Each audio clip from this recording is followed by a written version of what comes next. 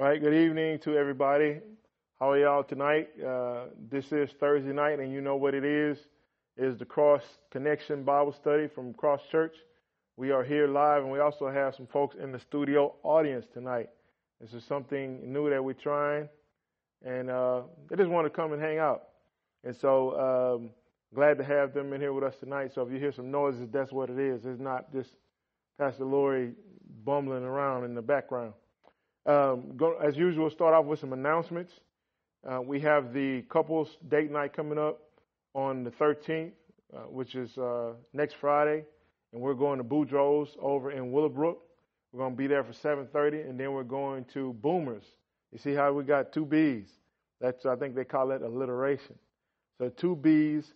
We're going to Boudreaux's, and then we're going to Boomers after that. So Boudreaux's, we're going to go over there to eat, and Boomers, we're going to go over there to serve up an appropriate tutelage in putt-putt golf, right? Meaning that my squad, whoever's on my team, we will be beating people very badly because I am just a fanatic about putt-putt golf. Ask my daughter, Desiree, about putt-putt golf, right? So we're going to do that next Friday and have a good time, but now I'm serious. It won't be that serious. We're going to have a good time. So if you care to join us, you can just see myself, any other associate pastors, and let them know you want to go. So it's not just for the married couples. If you're dating somebody, you can bring them along, and we're going to have a good time. Trying to think of anything else that's coming. I hope that you had a good 4th of July. It rained a lot yesterday, so some didn't get a chance to do a lot of fireworks and different stuff like that. But I still had a good day. We worked and ran down the freeway and saw a lot of people, car accidents and different stuff like that. But we worked, and it was a good day. So I'm excited tonight. As I was telling you that we're going through the series of Don't Despise Small Beginnings on Sunday mornings, and the associate pastors have been doing that. And so I'm supporting them on Thursday nights with the same topic. And so I'm excited about what I'm going to talk about tonight, which is, and I think I called last week, the rod for my beginning, or what the things that are necessary for the small beginning. And tonight I'm going to talk about, I've entitled this, Beginnings, right? Beginnings. And so I'll break it down even a little bit further. There's three things that are necessary in the beginnings of a vision. Three things that are necessary in the beginning of a vision. So number one thing is we don't want to despise small beginnings. We have to understand that it is, in anything that we do for God, it's about our faith, it's about our obedience, and it's about our effort. And we never can forget those things. A lot of times in church, people want to forget that. You know, your faith has to play a role, your obedience has to play a role, and your effort has to play a role. And you can get tons of things done with that. A lot of times we share our vision with somebody. They don't agree with our vision. They don't support our vision verbally, or they don't contribute to it monetarily. And we think that, hey, because this person is not on board with our vision, that I can't accomplish this. But we serve a great God that he says he's no respecter of persons. And God will honor your faith. He'll honor your obedience, and he'll honor your effort. Right? So it doesn't matter who is not on board with you. If you just continue to go down the road, if it's a God vision, God will call somebody to get on board with you, because you can't do it by yourself. He sent the disciples out in twos. So eventually he'll send somebody along to agree with you.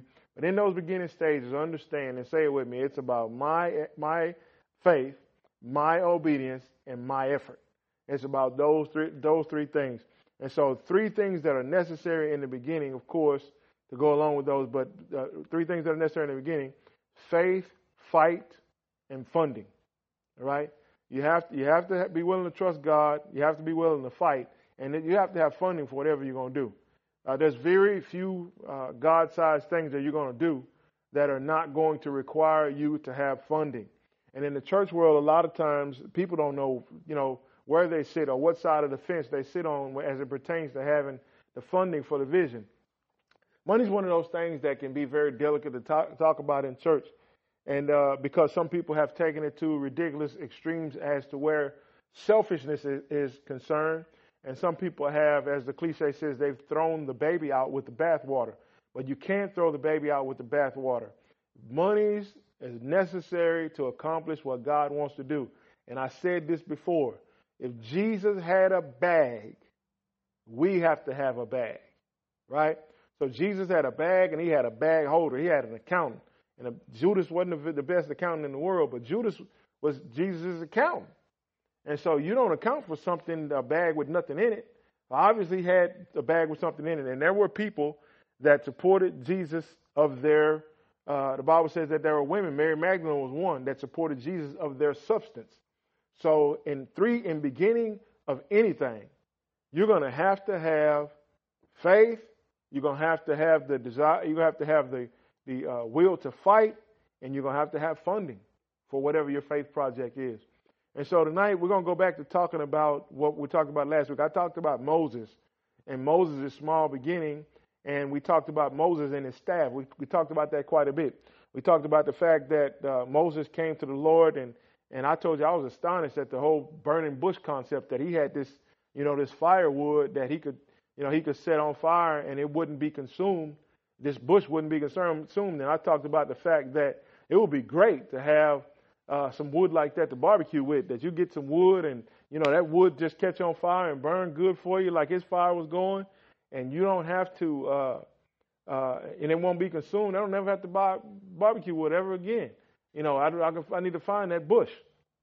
And so we talked about Moses' adventure. He came there, and he was a bit concerned at first. And so he said to God, he said, hey, I'm concerned. I don't have nothing to go on this journey with. And the Lord told him, he said, what do you have in your hand? And he said, I have this staff. And then after he dropped the staff on the ground, that staff turned into a snake. And we pointed out the fact that oftentimes we have the very things that we need in our hands, right? We have the very things we need in our hands, but we don't recognize the potential of what we already have. And this has been kind of the story of our ministry, that we've had things in our hands, and you have to make the most out of it. If Moses could have walked around the rest of his life with that stick and not known the godly potential that he had in that stick, you have been walking around and in places for many, many years and not recognize the potential you already have to do what God's called you to do. I had a good friend of mine. His name was Sean Riley. He's a pastor friend of mine. And one of the things that he used to always say is, he says, when are you going to stop becoming and just go ahead and be that? Right? Everybody's always becoming. I'm going to, at a certain point in my life, I'm going to do this or I'm going to do that. Well, the only thing you have to do to go ahead and get that thing going is go ahead and be that. Right? So if you're going to be a beautician or something like that, the only thing you need to do is get over to the beauty college and enroll in the classes, all right? And get you some cards and say, I'm a hair cutter in training. I do perms in training. I dye hair in training. You know what I mean? If you're going to be a restaurateur, the only thing you need to do is, start selling food, make a move, start doing the research. Do what you can, amen? Go buy your hamburger from Jack in the Box. Go to Walmart and get a piece of fancy cheese and stick it on your Walmart hamburger and upsell that thing for more than you bought it for. You in the hamburger business. Amen. You got to start somewhere. Don't despise small beginnings. You got to get a start from somewhere. So we talked about all that with Moses and the processes that God took Moses through in his beginning. And so, again, tonight we're going to talk about three things that are necessary in the beginnings of a vision. And we're going to look at Moses again. So we said three things that are necessary in the beginnings of a vision. The first one is faith. The second one is that you got to have some fight. And the third one is you got to have some funding. All right. So let's look over here in Exodus chapter 3. All right. How many of y'all knew that was over Exodus chapter 3, this whole account of Moses and the burning bush? We had some people in our studio audience that had to be taught that we're going to have to move their Bible student paperwork and let them know, hey, you gotta at least know where Moses is, man. You got to know where Moses is. No, I'm just kidding. Good students. I use Google. I didn't even know. That's why I had to ask them. So I forget because, whatever. So here we are looking at the burning bush incident here. And so this is Exodus 3, verse 11. And it says, but Moses said to God, who am I that I should go to Pharaoh and that I should bring the children out of Egypt? And verse 12. So he said, I will certainly be with you. And this shall be the sign unto you that I have sent you. When you have brought the people out of Egypt, you shall serve God in the mountain. Then Moses said to God, indeed, when I come to the children of Israel and say to them, the God of your fathers has sent me to you, and they say to me, what's his name? What should I say to them? And God said to Moses, I am who I am. Now, I've for 20-something years of serving God, every time I read this, I'm like, was you really trying to be serious with this, or was you getting at Moses when you said that? I am who I am. I think you were just saying, I think sometimes God was just saying to Moses, hey man, it don't matter. What happened? What happened? Oh. I don't know, it's cut off. All right, we're back. Hold on. No. We're not back. All right, some technical difficulties, but we are finally back again. Okay, and so, hold on one second. Yeah. So Moses here is asking God. I always wondered if God was just trying to get at him, or he was saying to him, really, I am that I am. Because he says to him, he says, God said to Moses, I am who I am. And he said, thus shalt thou say to the children of Israel, I am sent me to you. So to me, it almost sounds like God's telling me, it don't matter what my name is. You know, you standing in front of this bush and you see it's on fire. You see the bush ain't burning up, right? You know, I'm doing these wonders in front of you. And it don't matter what you tell him my name is. My name could be Larry. My name could be Freddie. My name could be Andrew. My name could be Johnny. It don't matter what my name is, right? Long as you know that the person who made the bush burn and the snake made you pick up the snake has sent you to the place, it don't make a difference, right? And so, but he tells me, he says, I am that I am. I am sent me to you. Tell him I am sent me to you. Moreover, God said to Moses, thou shalt say to the children of Israel, the Lord God of your fathers and the God of Abraham and the God of Isaac and the God of Jacob has sent me to you. This is my name forever, and this is memorial to all the generations. Go and gather the elders of Israel together and say to them, the Lord God of your fathers, of God of Abraham, of Isaac, and Jacob have appeared to me, saying, I have surely visited you and seen what is done to you in Egypt. And I have said, I will bring you up out of the affliction of Egypt to the land of the Canaanites and the Hittites and the Amorites and the Perizzites and the Hivites and the Jebusites, and to a land flowing with milk and honey. Then they will heed your voice. You shall come and the elders of Israel and the king of Egypt and say to him, the Lord God of the Hebrews has met with us. Now please let us go 3 days' journey into the wilderness for my sacrifice, that we may sacrifice to the Lord our God. So what happens is the Lord begins to give him words, right? So we need faith. Faith comes by hearing. So the Lord gives him words. He said, look, take these words with you. He says, trust that I'm sending you to get them out, and take these words, go tell the people this. And again, the scripture says that faith comes by hearing by the word of God. So God gives to Moses words, right? That rod represents authority, but he gave him words of authority to go forth in. That built his faith, and that caused him to go into the direction. Let's look at something. Let's go over to Joshua chapter 1 and see he did the same thing for Joshua. He told Joshua, he said that we're going. Let's pick it up. Joshua chapter 1. Right here, it says, after the death of Moses, the servant of the Lord, it came to pass that the Lord spoke to Joshua, the son of Nun, Moses' assistant, saying, Moses, my servant, is dead. Now therefore arise and go over this Jordan, you and all this people, to the land in which I am giving to them, the children of Israel, every place that the sole of your foot will tread upon, I have given you, as I said to Moses, from the wilderness in Lebanon, as far as the great river, the river Euphrates, to the land of the Hittites, the great sea, toward the going down of the sun, shall be your territory. No man shall be able to stand against you all the days of your life. As I was with Moses, so I will be with you. So here's God reminding Joshua of the same thing we just read about Moses. God made Moses promises. He made him promises to build his faith, and his faith gave him the will to fight. That's why faith has to come first. Your faith will give you the will to fight. So he tells Joshua the same thing. Then he goes on.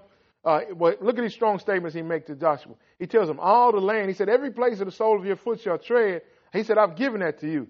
He said, as I said to Moses, from the wilderness of Lebanon to the great river, the river Euphrates, to the land of the Hittites, the great sea toward the going down the sun shall be your territory. No man shall be able to stand against you all the days of your life. You don't think that'll build you up? If God sent you to go do something, he said, listen, there's no way you're going to lose. Nobody's going to be able to defeat you. This is the same thing that we do when we read the scriptures.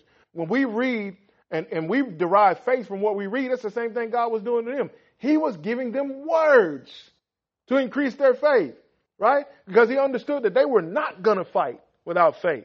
There was going to be no faith without words, and they were not going to fight without faith. So he did the same thing to Moses and to Joshua. And here's the part that we're most familiar with. After he gives them all of these words, and then he says, watch this. He says, be strong and of good courage. Be strong. How could God give him that commandment to be strong? Because he had already fed into him everything that he needed in order to be. He had already fed the words of faith into him. And it's almost like after he got done saying that, he sat down, he says, and now be strong. Be of good courage. It wasn't going to happen. He wasn't going to be strong. Be of good courage until he had already heard what God promised to do with him and for him. You're not going to be strong. Be of good courage until you understand that God's going to be with you. And the only way you're going to understand God's going to be with you is for you to have heard God's words. You're not going to be strong. You're not going to be of good courage. It's just not going to happen for you. Amen. Now let's look at the next thing that we have here. And we're running out of time. We had a couple of technical difficulties and run out of time. The next thing that you have to be willing to do is fight. So in Moses' case, Moses had to be willing to fight, right? So what was Moses' fight? He didn't go to war like Joshua and they have weapons and all this different kind of stuff. He had to be willing to go back and forth to the Pharaoh. He had to be willing to go back and forth. He had to go and have conversation with Pharaoh and say, look, man, this is what thus saith the Lord. This is what we need to happen. You gotta do this, right? And then when he did that, he had to be willing to go back when the Pharaoh said no. So he had to go back to the most powerful man in his life, in their area. He had to be willing to go to the man and tell the man what the Lord said. Now, listen, I am was not Pharaoh's God. I am was Moses' new God, or his relationship with his new relationship he had with God. There wasn't Pharaoh's God. Pharaoh's God he was in agreement with his God, with his statues. Really was his God was himself, because his statues never talk. Right? So he's just going there and he, make a couple of sacrifices. And at the end, when Pharaoh got through talking to his God, he walked out the room and did basically what he wanted to do, because he had already had his mind made up that my God's going to tell me what I want to hear. Right? Our God that we serve, Jehovah, the great I am, Jesus Christ, the Holy Spirit, they don't always tell you what you want to hear. Moses didn't want to hear to go over here and get these people like that, because Moses was hesitating. And it is said that Moses stuttered. So if he stuttered, I bet he got real stuck when God started telling him to go over there and get these people from the Pharaoh. Let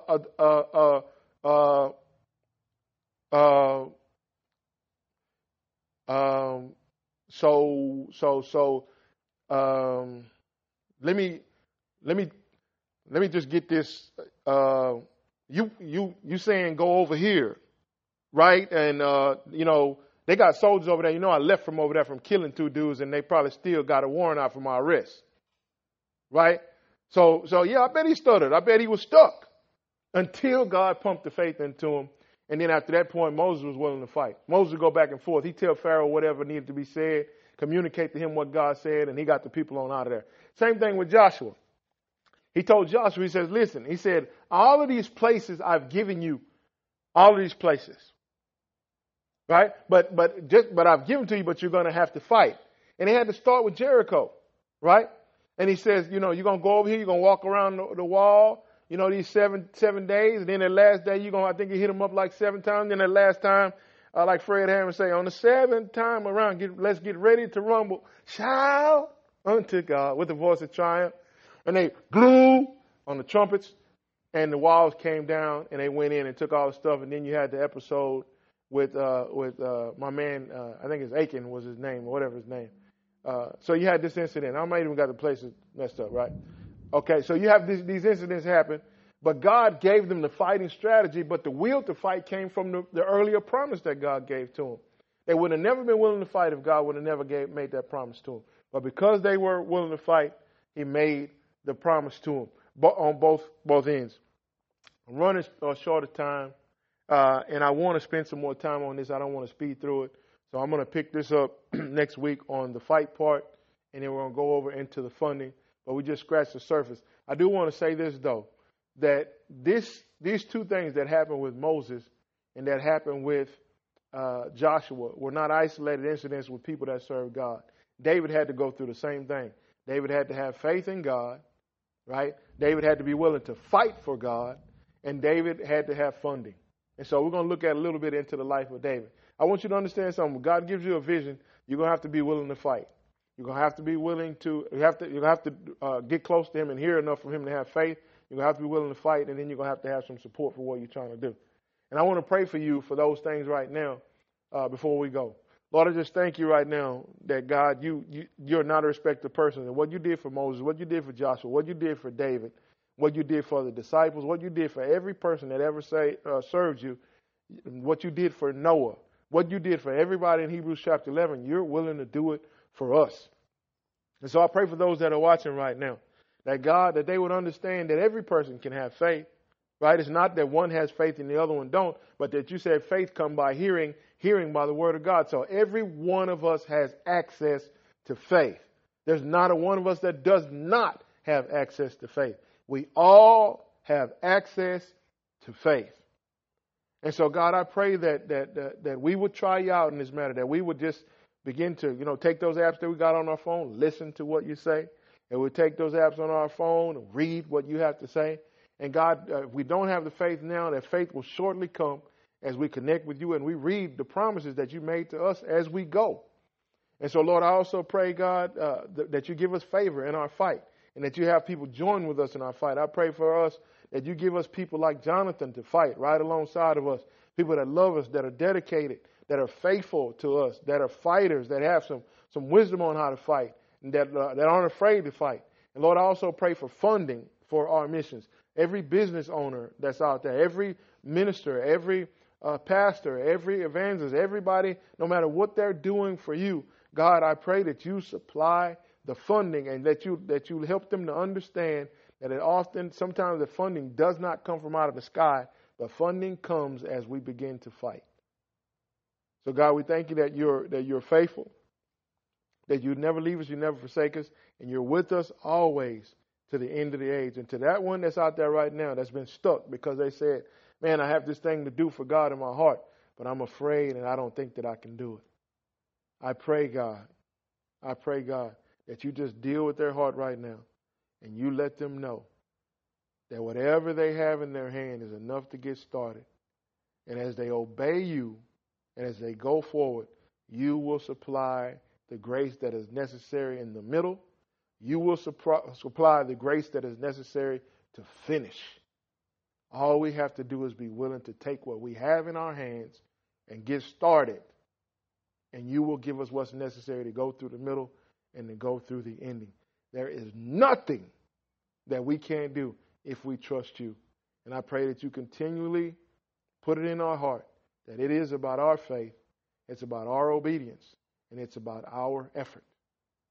And if we apply those things, you will cause people to join with us, and we can accomplish anything with you. You said all things are possible to him that believes. And we trust you and we believe that right now, tonight, in Jesus' name. If you're here and you've been watching, and then you say, hey, this has been a blessing to you, what we're doing is being a blessing to you, we have a gigantic vision, and we'll continue to unveil it layer by layer to reach the world right here from Cleveland, Texas. Right now, in our beginning stages, there's a small group of us, but we have some fighters in our midst. And we have a gigantic vision. And we believe that God has called us to Cleveland, Texas, to base our headquarter, our work out of here, and we're going to reach the world from Cleveland, Texas. I want to invite you, as I always do, we have Sunday morning service right here, 510 River Street, Cleveland, Texas. You got a standing invitation. You've been officially invited by me. We start at 10 o'clock and we go to 11:30, 12 o'clock. And, man, just a good family of us. Some of the best people in the world, I mean what I say, are members of this church. Some of the people that love God tremendously with all their heart and really have a heart for people and for what we're doing. So, hey, come, and you can always contact me. Send me an email, pastor@crosscc.tv, pastor@crosscc.tv if you got questions. And you can find me on the Facebook. I am not hiding from anybody. And I would like to see you, know you, meet you, or whatever.